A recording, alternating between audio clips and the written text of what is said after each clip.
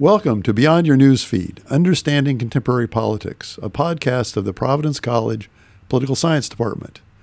I am William Hudson, Professor Emeritus of Political Science and host of this podcast. We are back today with our first podcast episode of 2023. I'm looking forward to an exciting group of podcasts over the next few weeks. Today, I'm quite pleased to welcome back to the podcast Professor Ruth Benartzi, PC Associate Professor of Political Science.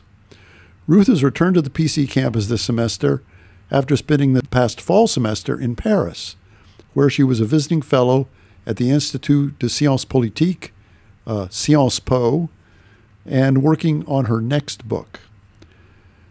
Over the last few years, Professor Benartzi has enlightened us in several episodes of Beyond Your Newsfeed on the ongoing drama of Israeli politics.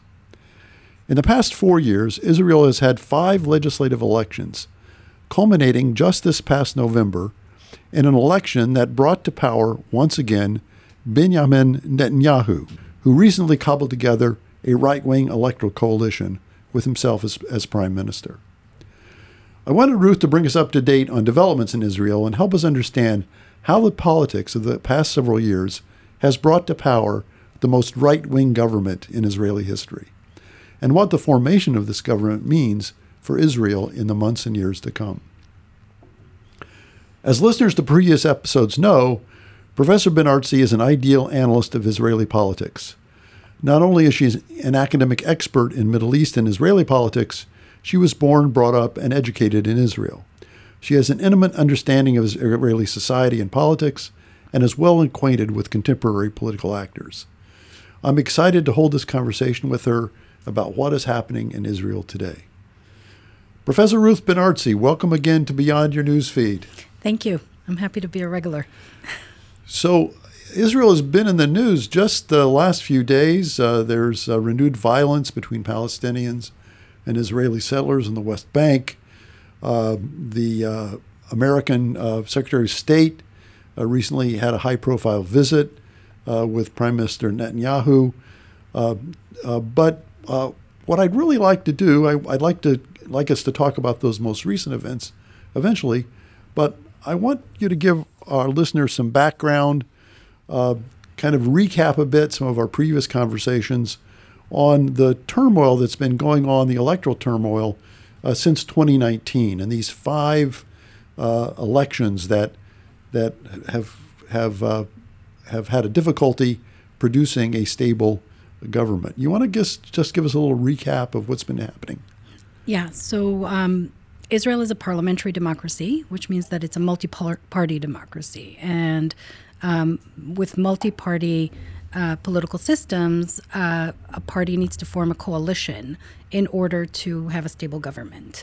The Knesset, or parliament in Israel, consists of 120 members, and so for a coalition to be formed, you need at least 60 members of Knesset. So no one party has 60 members, which requires then the parties to start negotiating and creating to create a government. So that's kind of the backdrop to it, because this leads us to the reason why no government has been successful and we had so many elections, is because we have many competing parties. Some of them actually have many ideological overlap, but with personalities of people who want to be in leadership positions or want to be in certain positions in government to advance their own interests. And some of these parties are very particular in terms of the population that they represent. So in Israel, there's no separation of religion and state. And political parties that are religious parties or ultra-Orthodox parties compete as ultra-Orthodox parties in the elections.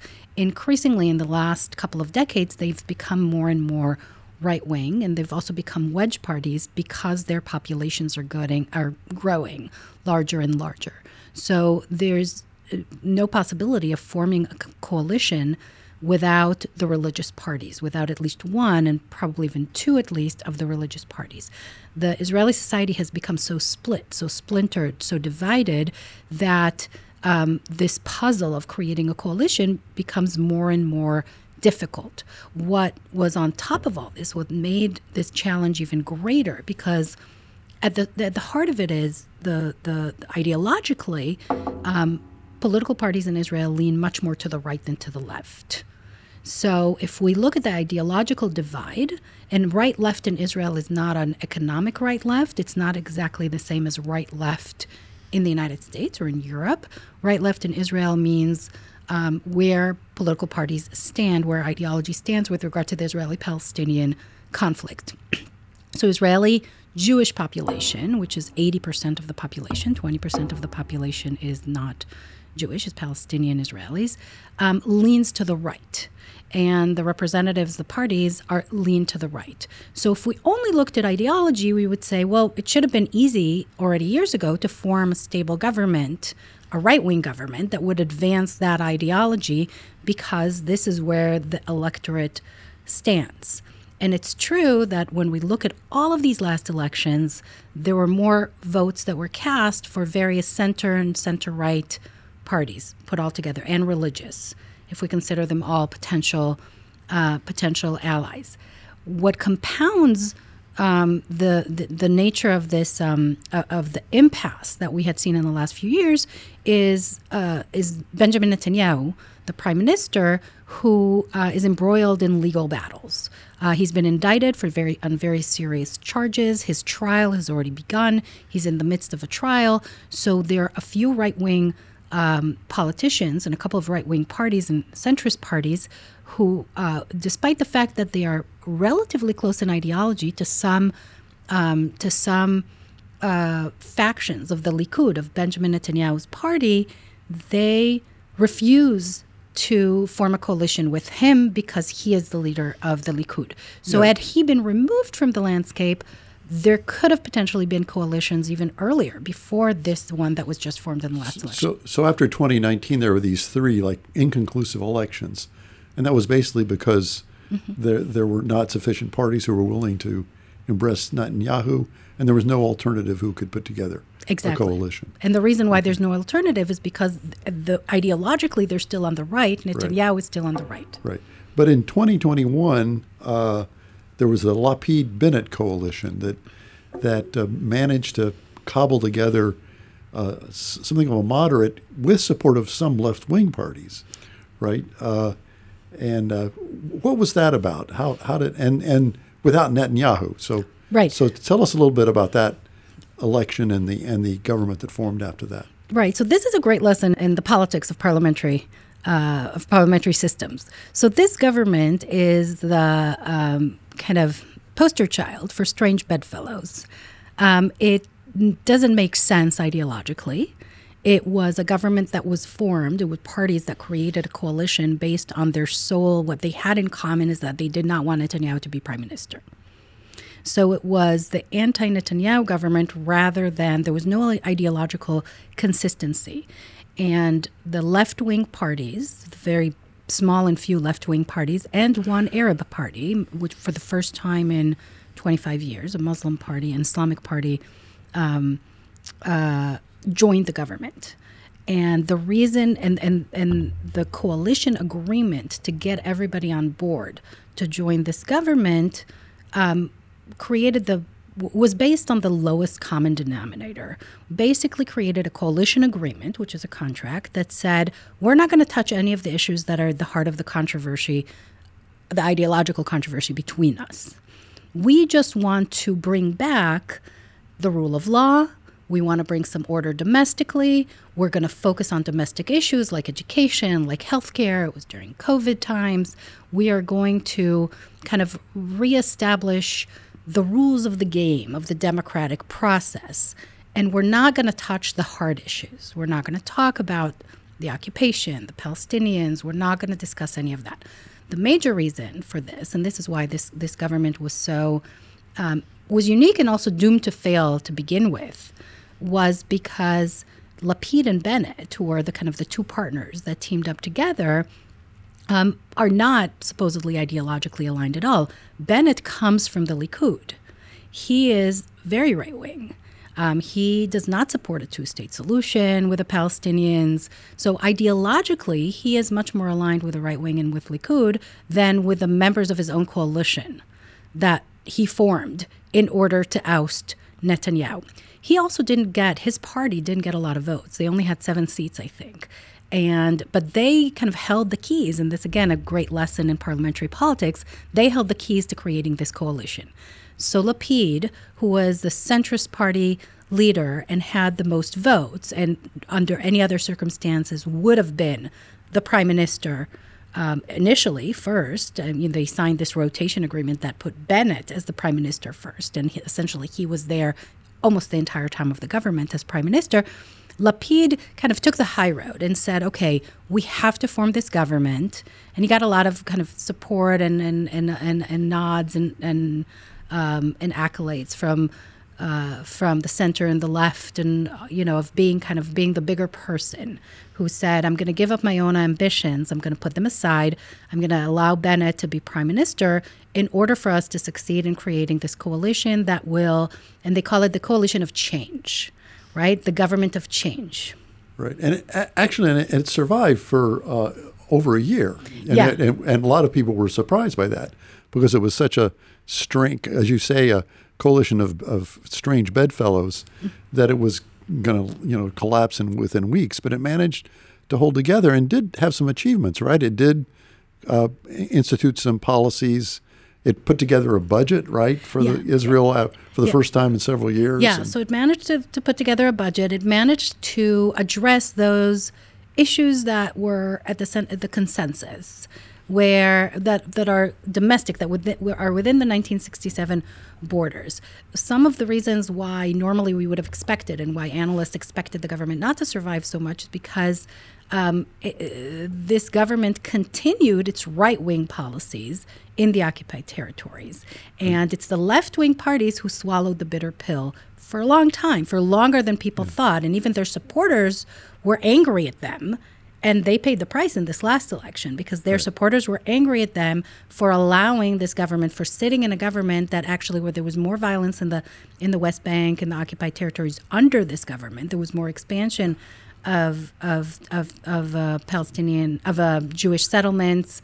There were more killings of Palestinians under the Lapid-Bennett government that there had been under the governments before. And eventually a couple of the left-wing parties are the ones who brought down the government, right? They're the ones who would, no? No. So what really brought down the government, and again, this is this political maneuvering that the right wing did, what brought down the government is a vote that is usually just a procedural vote that happens in the Knesset. And this happened last spring, or at the beginning of the summer, I think. This is a vote that extends essentially the legal grounding where Jewish settlers who live in the occupied territories, which is not Israeli land, it's not officially Israel, that they can remain Israeli citizens under Israeli law and jurisdiction. This is where Israel is problematic, and this is where Israel violates international law, right? So there's Jewish settlers who are citizens of the state of Israel, who live beyond Israel's borders, but they are still citizens. The Palestinian residents of these territories that are occupied under international law are not residents. So you have two peoples with two different legal status living in the same territory. So there's a procedural vote that over the years since 1967 has always been voted for. And of course, the right wing always votes for it because they want the Jewish settlers to remain under Israeli law, under jurisdiction. And with the vote, right? With a vote, right. So in this case, the right-wing parties, the opposition, Bibi's party, and even the settler parties, the opposition to the Lapid-Bennett government, refused to vote for this. Obviously, this is not their ideological position, but they did it in order to topple down the government. Okay. Now, the Arab parties, the ones that were not part of the coalition, also voted against it, because obviously they don't want these people to be citizens of the state of Israel. So they voted against it, not for political reasons, but for ideological reasons.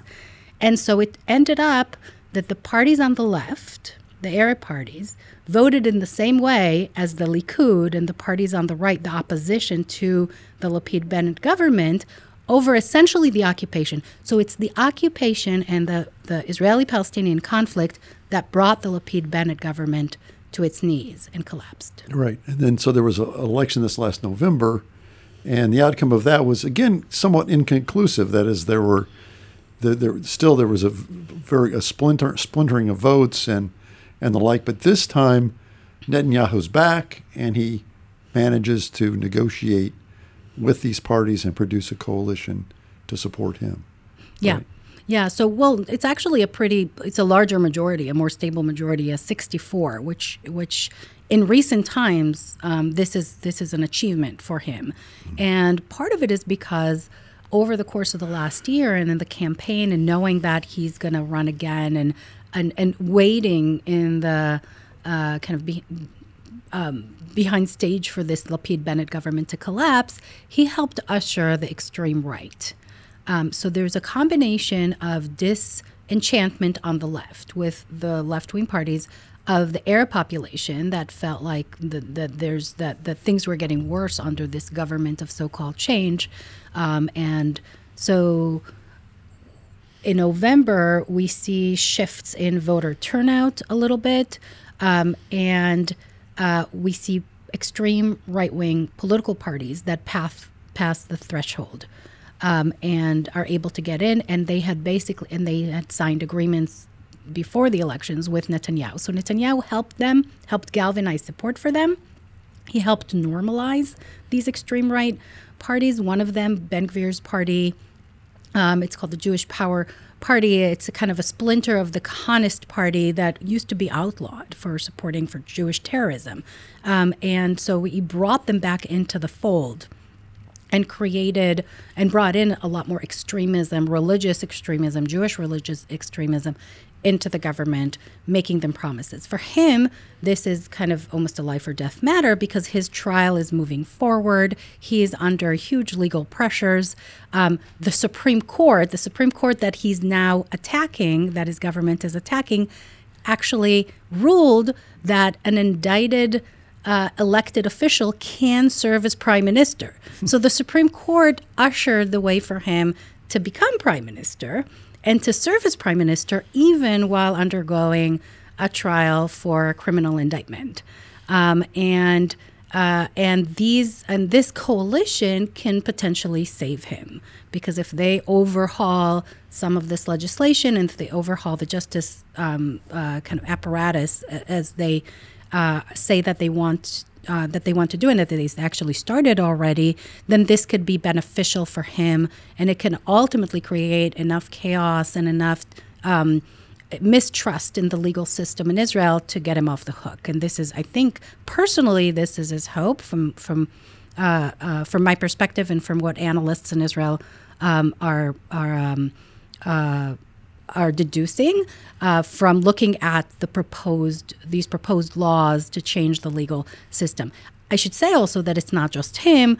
Itamar Ben-Gvir is also a convicted criminal. He had been convicted for violence against police, for terrorist activity, and he's the minister of police. He's the minister of police, yes, and of Homeland Security, and there's Derry, who actually was fired in a friendly manner because the Supreme Court ruled against his ability to be a minister.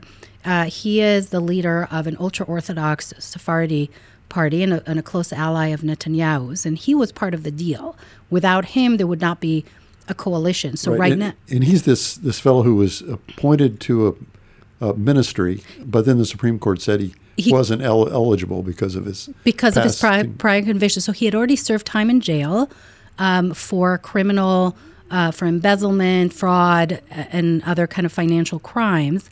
And he was indicted again and stood trial and told the Supreme Court 1 or 2 years ago, he said he was let off in an agreement. There was an agreement between him and the court that he would not serve in public office. So his trial did not proceed because he agreed not to serve in public office. And now he was made he wasn't going to have one minister portfolio. He was going to have two. He was going to have Minister of the Interior and Health, which is the two portfolios that his party now holds. And they're holding it for him because now they're in the process of legislating a law that is going to circumvent the Supreme Court decision and will enable him to come back as a minister. Now, the fact that he was fired as minister, he's still a member of Knesset, so he's still a voting member of the coalition. And certainly the power behind, and his party still controls those ministries, right? Yeah. Oh, and he controls them even now. Even when there were you mentioned at the beginning of the podcast the violence that just occurred a few days ago on Thursday and Friday there was a cabinet meeting of the high-ranking officials of the ministers of the cabinet. He came to that meeting, even though he's not minister, so he's still controlling. Yeah, so he doesn't have the title, but he basically still has the power, right? Yes. Right. Yes. So, well, let's talk a little bit more about this government. I want to get into Netanyahu's legal troubles a little more in a second, but let's talk about this government. I described it as the most right-wing. You've talked a little bit about some of these people in it. What are their aims? Can you say a little more about the extremists who are now in the Israeli government and what that portends maybe for Israel in the future? So to understand the extreme right wing in Israel and to understand it's two parties really and two leaders of these parties, Ben-Gvir and Smotrich, we need to talk about the occupation because they come from the settler movement. They're both settlers. And the settler movement, and these are that means they live on the West Bank. On the West Bank, so in on settlement communities. Right? Exactly, and in the territories that were occupied by Israel in 1967 after the 1967 war, and were never recognized by the international community as being part of Israel. So legally, they're not part of Israel. And yet Israel settled Jewish citizens, Israeli Jewish citizens, on those lands. So they are citizens, but the Palestinians, and right now there are about 3 million, almost 3 million Palestinians living in that area in the West Bank that is occupied, and I think somewhere around 500,000 Jewish settlers, maybe a little bit more. These are the settlements, and this is part of the territory that, under the Oslo Accords, was supposed to eventually become a Palestinian state. So to understand the shift to the extreme right and to understand these two political parties and these leaders of the political parties, we need to go back to the extremism that is embedded in the project of the settlement of these territories, and it's linked to extremist religion. These are people who are religious Jews. These are people who believe that these are ancestral lands. Their beliefs stem from deep religious beliefs, and this is what they bring into the political mixture. So there is no compromise for them. This is for them Jewish land and part of Israeli, and should be part of Israel. What they call the Greater Israel. Yeah, and they want these lands annexed, right? Yes. As a formal part of Israel. Right? Yes, and so they are very clear about their end goal that this would be part of Israel and that there would be no Palestinians in it, or if there are Palestinians, the Palestinians would not be citizens and certainly not voting members of society. And so we're talking about 3 million people here. Yes. Right. So if their aims are achieved, either those 3 million Palestinians have to be forced to leave, or they exist essentially in a state where they have no rights, no citizenship rights, right? Right, and that reminds us of the word that a lot of people are still wary of saying when it comes to this land and when it comes to this territory or to the system that Israel is enacting in the occupied territories, but that's apartheid. And even Israel's top human rights organization, B'Tselem, last year released a report where it deemed that all of the elements that are characteristics of apartheid are actually present in that. There's separate roads for Jews and Palestinians. There's separate public transportation systems. So there's really a separation of these two peoples in the same land with separate rights and with no end in sight. So the idea initially of the Oslo Accords that were signed in 1993 in the White House and under international law, the occupation is supposed to be temporary. And it's supposed to lead to eventually a solution where there's some sort of a Palestinian state that is negotiated between the two parties. That is still the American position that Blinken, in his latest visit just a couple of days ago, kept reiterating: two-state solution. That's the official position. so these extreme right-wing members of this coalition, and actually Netanyahu now too. He did say a couple of times two-state solution, maybe 10 or 15 years ago. He became prime minister for the first time in 1996. So essentially, since 1996, he's been prime minister most of the time, with a few breaks, but he's been in the political system, the governance, the highest echelons of the Likud since then. So he stopped saying that also. So essentially, the right wing is offering no solution that includes a state for Palestinians. As far as they're concerned, their perspective is that the Palestinian people don't exist and that they are not real people. It's not a real nation, and that they should be housed. They should be helped to move to other Muslim countries, even though, remember, many Palestinians are also Christian. Christianity started in this land. So this is where Bethlehem is. This is where... But this is their approach, and for those who stay, they would be somehow given some rights or some protection or some independence, but definitely not citizenship within the greater state of Israel. Yeah, no right to vote. No, definitely no right to vote, because it remains a Jewish state. I should also add that for the extreme right wing, and again, this is a combination of not just being right wing on this political issue, but also religious. The notion that the state has to be Jewish supersedes anything else. So democracy for them is not it's not how we in our political science department and political scientists would define democracy. So when you talk to Ben Gvir and to Smotrich, they would say democracy for Jews. So there will be a democracy, but the democracy is based on religion and ethnicity. So, which is not a democracy, it's an ethnocracy. And this is what they're pushing for. And they do have a lot of support in the Israeli public. And within Israel itself, they also push promoting religious values. Yes. And that's a particularly fraught issue for a lot of secular Israelis, right? Yes, and this is where we see some of this friction that is coming to head, and when there's been some pretty major protests in Israel, especially in Tel Aviv, in the last couple of Saturdays, and another one planned for this coming Saturday. It is because now they're coming for some of the centers of society that normally are separate from religion or kind of protected from the long influence, the influence of these religious parties. So they're now they're trying to control and change narratives. And in the education system, some of what's going on is not dissimilar to what we're seeing in the culture wars here in the United States. So, and they're learning from it. So there's this symbiotic relationship between what they're seeing here in the United States and what they're trying to do there.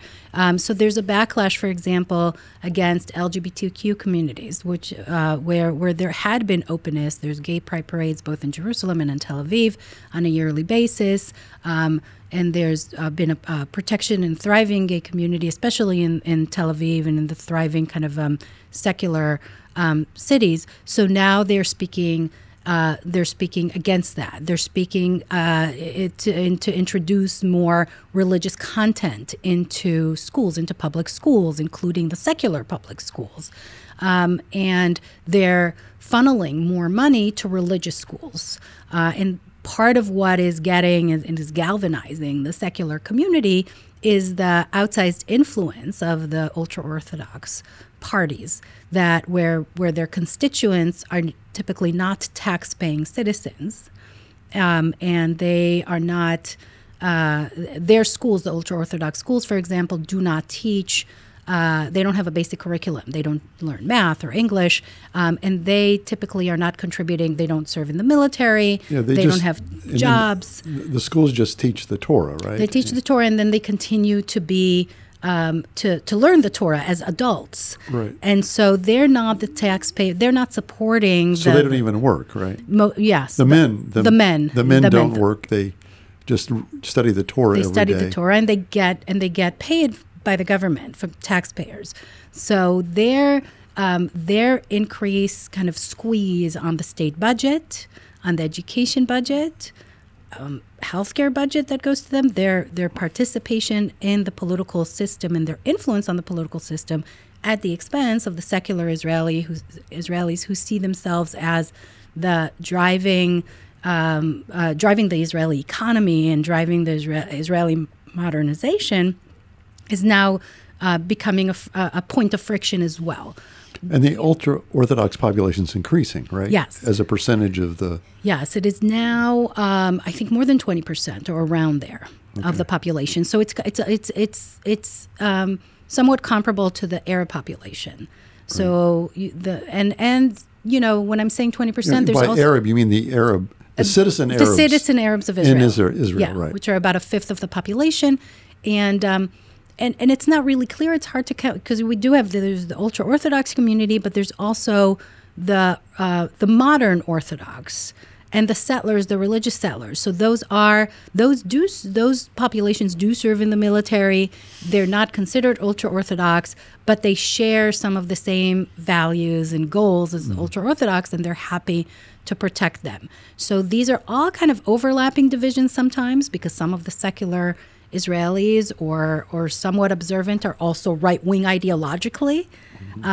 And so far, I haven't seen an enthusiastic support or unit or understanding that the only way to create a majority to oppose this right-wing government is to create a coalition with the Arab citizens of Israel, with the Arab Palestinian citizens of Israel. It is not translated into that too. So even those Israelis who are protesting against the government and some of the new legislation that this government is already starting to advance, it's not just talking about it, they're actually doing it, they're still wary of forging closer relationship, closer ties and coalitions with the Palestinian citizens of Israel. Right. Whatever happened to the Labor Party of Israel? I remember growing up, David Ben-Gurion, the big Labor Party leader, the Labor Party ran Israel for so many decades. And this recent election, they barely got into parliament, right? Yeah, they have very few seats. They've definitely they're a marginal party now. Yeah. Their hegemony over the first couple of decades of Israel's independence is what explains some of the backlash, because they were essentially, they're called, when you see the current right-wing coalition talk about the elites, and the elites that have controlled things, that were corrupt, that we now are crushing the elites, that we have to fight against the elites. This is what they're talking about. They're talking about the Ashkenazi elites, who are essentially the white elites. And this is part of what Deri's argument, this is that ultra-Orthodox leader of the ultra-Orthodox Sephardi party who had been jailed and now is kind of still a power wielder in that community. They're using that culture card instead of admitting to crimes. He is saying that he's been targeted because of race issues, because of this division between Sephardi Jews, which are Jews that originate from North Africa and the Middle East, and Ashkenazi Jews, which are Jews that originate from Europe, that are white Jews. And that Labor Party hegemony was that. And there was corruption there, and they did control state institutions for a very long time. But now the breakdown of it is that kind of culture war of, the elites had not just controlled the government and controlled the labor unions, for example. So this is kind of an anti-labor union movement, even though it's the Sephardi Jews who represent some of the working class that would benefit the most from labor unions. It's also, it's also academia. It's also, it's the cultural elites. It's arts. All of those. It's the media. Again, similar to what's happening in the United States. Right. And has the labor union movement declined in Israel as in the United States? Yes. Fewer people organized in labor unions? Fewer unions? people organized. And actually, one of the laws that is now being proposed, and we'll see, I think it probably would come to a vote pretty quickly, it's because the next stage of these protests against the government, there has been, the conversation was that the next stage will be strikes. So there's now legislation to limit the possibility of strikes. So that, for example, doctors, nurses can't strike. Teachers. Yeah. So it's like what we define as how to define essential workers. So we'll see if that legislation goes through. Definitely, there's a majority to the government. I'll just say one more thing about the Labor Party and how it's changed. So first of all, it's Ben Gurion in the original kind of setting up of state institutions when Israel became an independent state that gave that special status to the ultra-Orthodox. He knew that he had to do this. He wasn't necessarily focused on the fact that they would become a much bigger part of the population later on, but there was no other way to include and to create a Jewish state or a Jewish democracy without providing some kind of protection for the ultra-Orthodox. So they've got special provisions under this. It's also because of the ultra-Orthodox. They were kind of the wedge that didn't allow for Israel to develop a constitution, because the inability and the non-separation, the whole basis of Israel as a Jewish democracy where religion is not separated from state, precludes the possibility of creating a constitution that is essentially a secular document. Right? So it's the religious parties and the religious leaders that say we can't have a constitution, we have the Bible.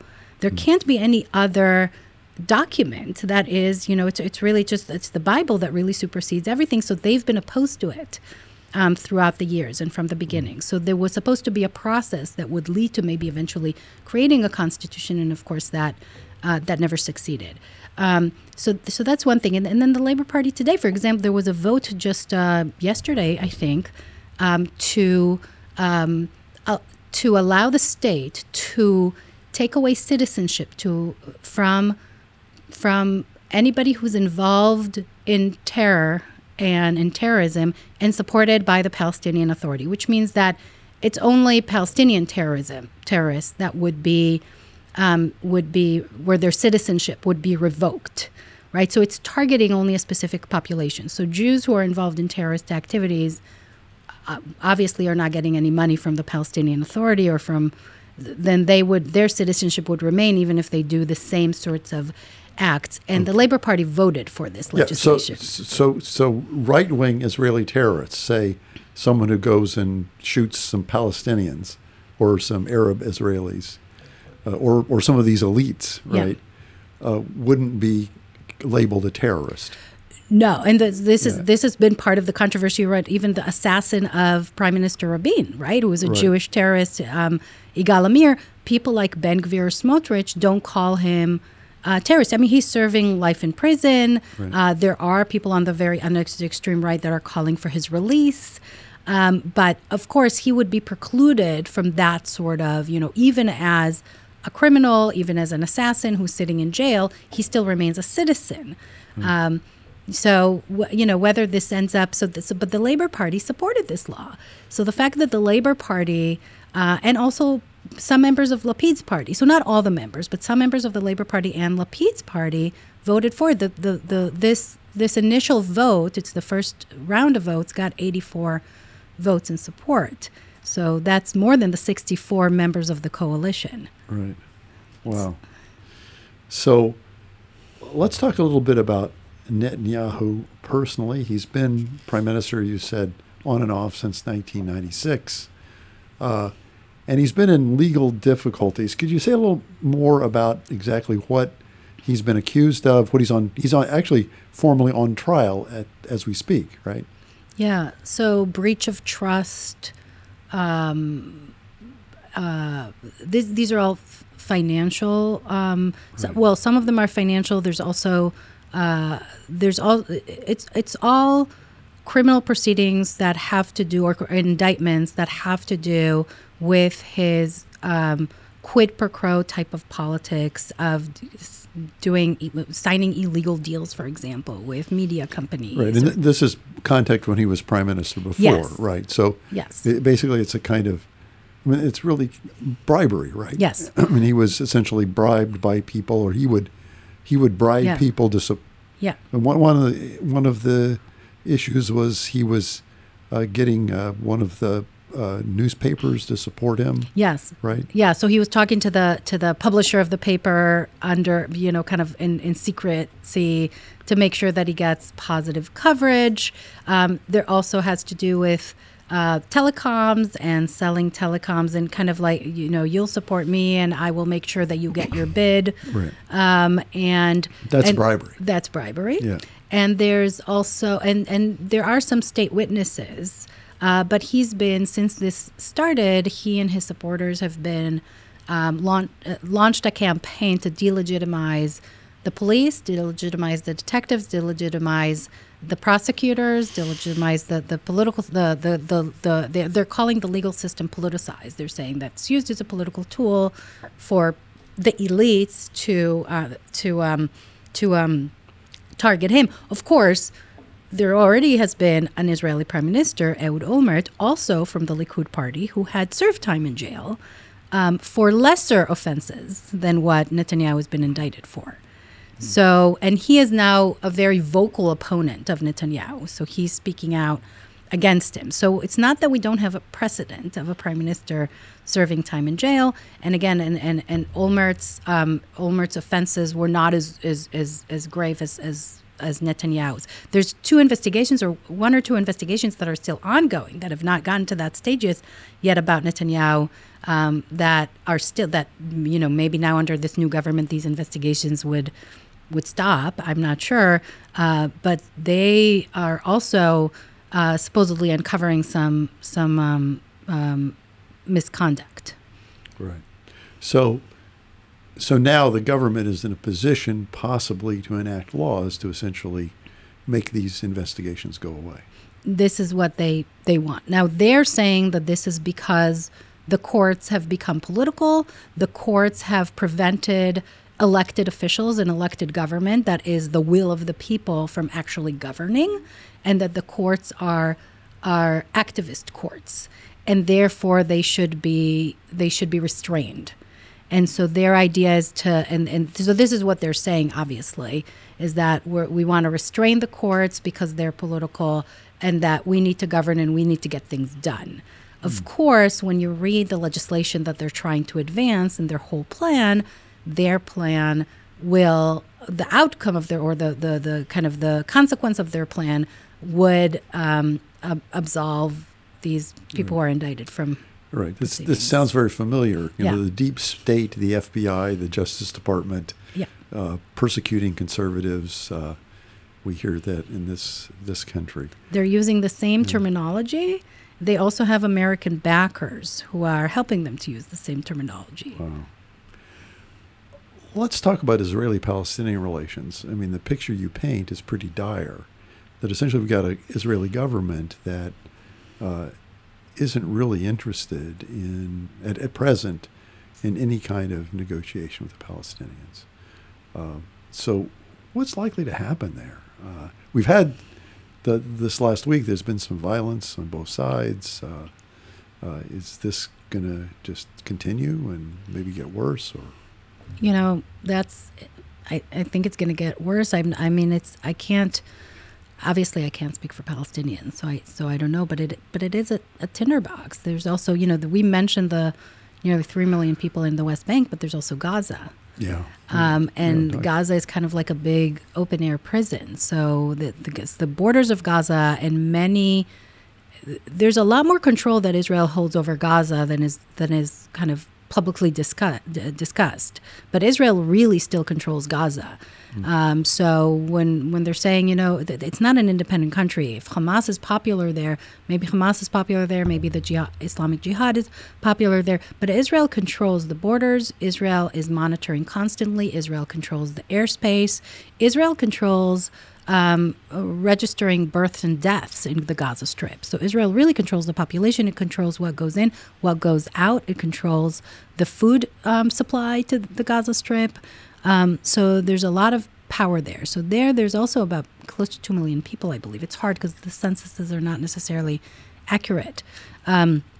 So, with no horizon for any sort of future, for the Palestinian, with a Palestinian Abbas, who's now the head of the Palestinian Authority in the West Bank, is in his 80s. He's getting older. He's not popular. He's been accused of corruption. He's not at all. He doesn't exert an authority really over the Palestinians. It's hard to say what's going to happen. They've halted their security cooperation with Israel, the Palestinian Authority, and essentially with the Palestinian Authority, the security services of the Palestinian Authority that were part of the negotiations that came out of the Oslo Accords were supposed to be sort of a police force and a military in training for the future Palestinian state. But now that there's no future Palestinian state, the Palestinian Authority's police forces are essentially doing the bidding of Israel to kind of control the streets and to monitor doing their security bidding. If they stop doing that, then we'll see more Israeli military incursions into these Palestinian cities and towns, and then more friction. And when there's more incursion, there's more violence, and so it can escalate, and it can escalate very quickly. Yeah. A certain proportion of Palestinians actually work in Israel. Am I correct about that? Yes. And how large is that group really? So this is something else that Israel controls. I'm not sure what the numbers are, so I don't want to throw a number that I'm not sure about. But Israel controls permits. This is what's called work permits. Right. And so you need to get, if you're Palestinian and you live in the West Bank or in Gaza, you need to get a work permit to work in Israel in whatever capacity. And that work permit allows you to go through the checkpoints, allows you to pass between Gaza and Israel or the West Bank and Israel. Israel controls it because Israel sometimes closes those checkpoints, or Israel can take away your work permit at any moment. And this is one of the collective punishments that sometimes is enacted on Palestinians whenever if there's rockets fired from Gaza, for example, they close the checkpoints or they take away work permits.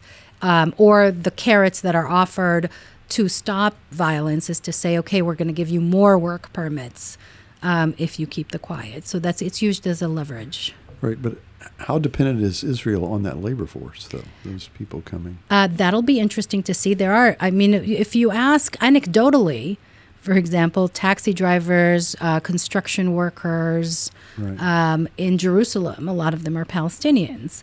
For example, in just the recent terror activity, the shooter outside a synagogue in East Jerusalem on Friday, who killed 7 Israelis in East Jerusalem, Israeli Jews, the ambulance that came, the first medic who came was Palestinian, because this was Friday night, and it's usually Arab drivers. Right.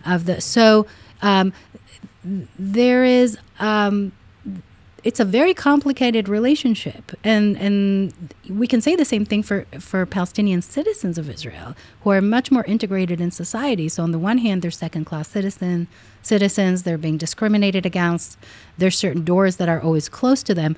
On the other hand, there's more and more Palestinian Israeli doctors and nurses and pharmacists and students in universities, and so this is also a population that is growing in terms of its also integration into the fabric of daily life. And if there's a friction there, it's hard to say where that's going to lead. Right. And you can imagine if conflict between Israel and Palestinians increases, then there's concern about the Arab Israelis and their loyalty, and you can imagine all kinds of repressive measures being taken. Right, and you couple that with some of the rhetoric and the actions of some members of this government, like Smotrich, for example, one of the heads of the religious parties, who spoke specifically against Israeli Palestinian citizens in terms of, for example, he said that he would not want his wife, when she gives birth, for an Arab doctor to deliver the baby. Right.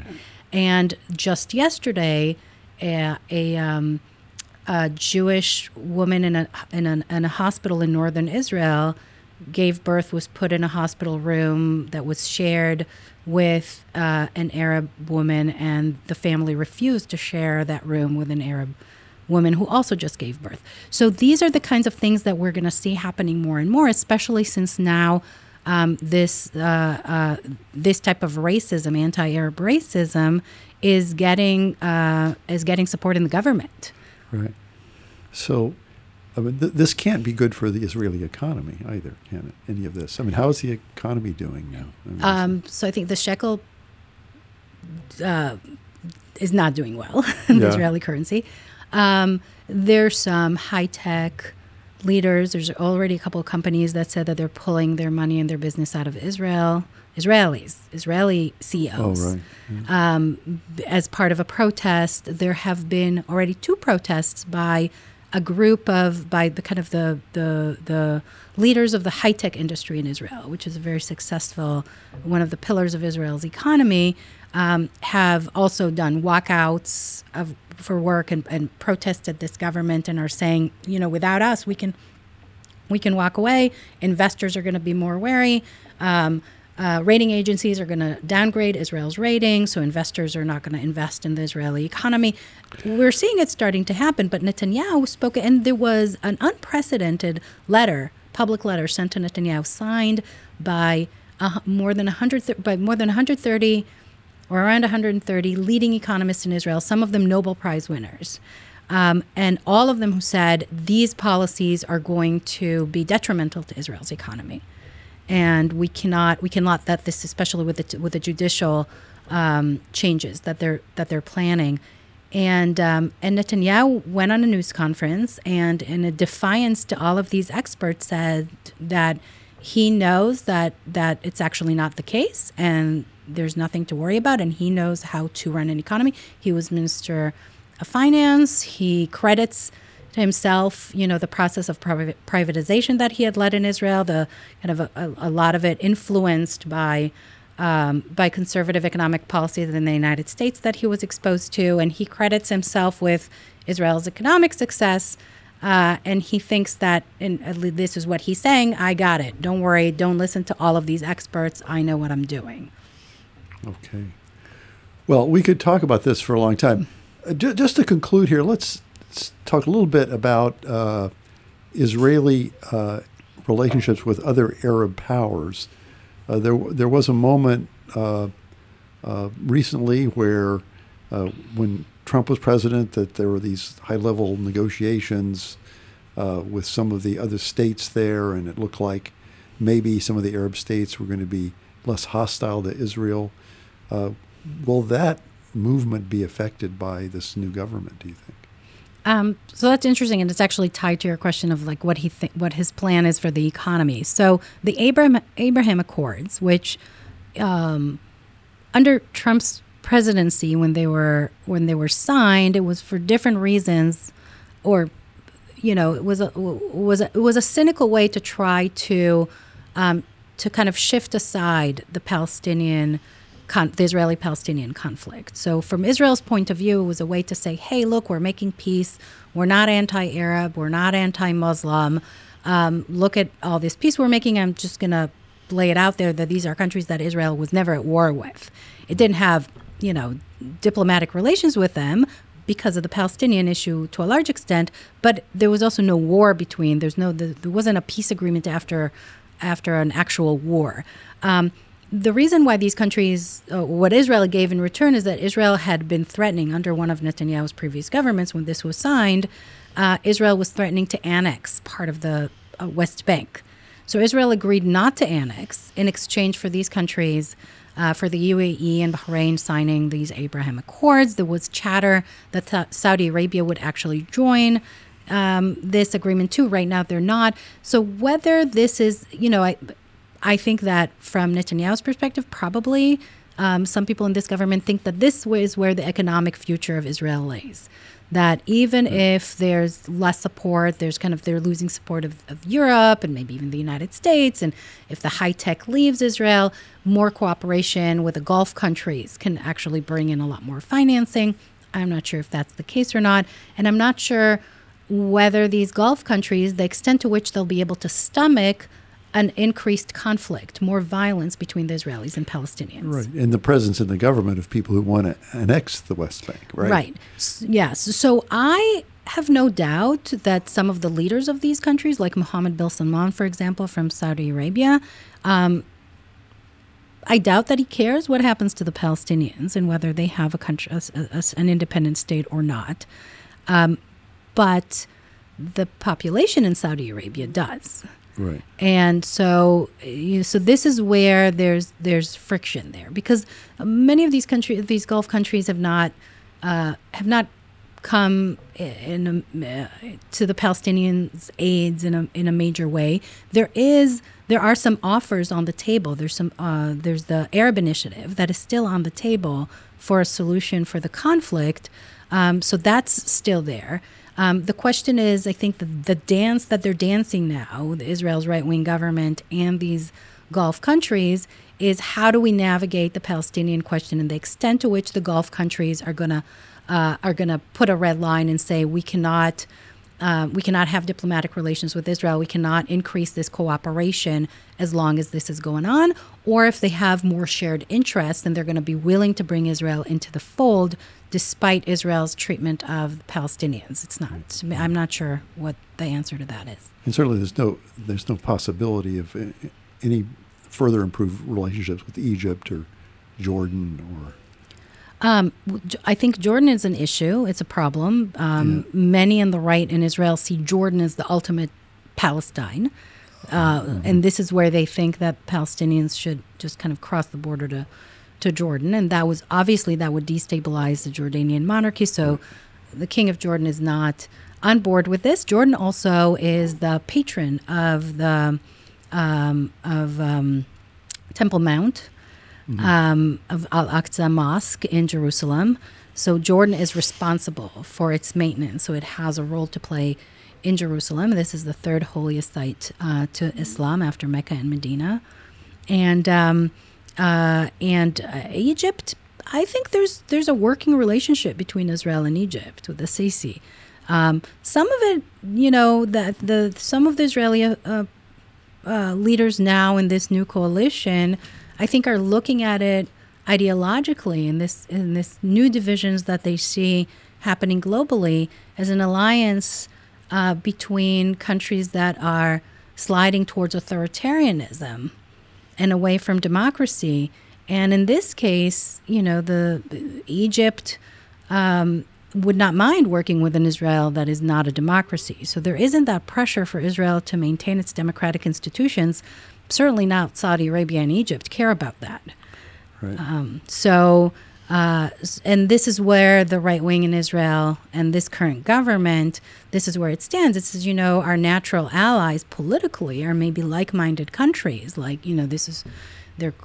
they keep mentioning Orban from Hungary and Poland, and this is Putin even Putin. Yeah. So there's kind of a realignment and rethinking of really, why does it have and the extreme right, Bibi Netanyahu may not have said it explicitly, but his ministers on the right certainly have said it, that Israel does not have to be a democracy. Or like I said before, that democracy could be only for Jews, which is not a democracy. Right. Well, Ruth, thanks so much. This is a real tour de force. We've talked a lot about different aspects of Israeli politics. I know we could go on for another hour, but for now, why don't we leave it there? And I'm sure we'll have you back in some future episode to further update us on what's going on in Israel. Okay, thank you. Thanks so much, Ruth, for being with us today. Professor Ben Artzi, we appreciate your presence.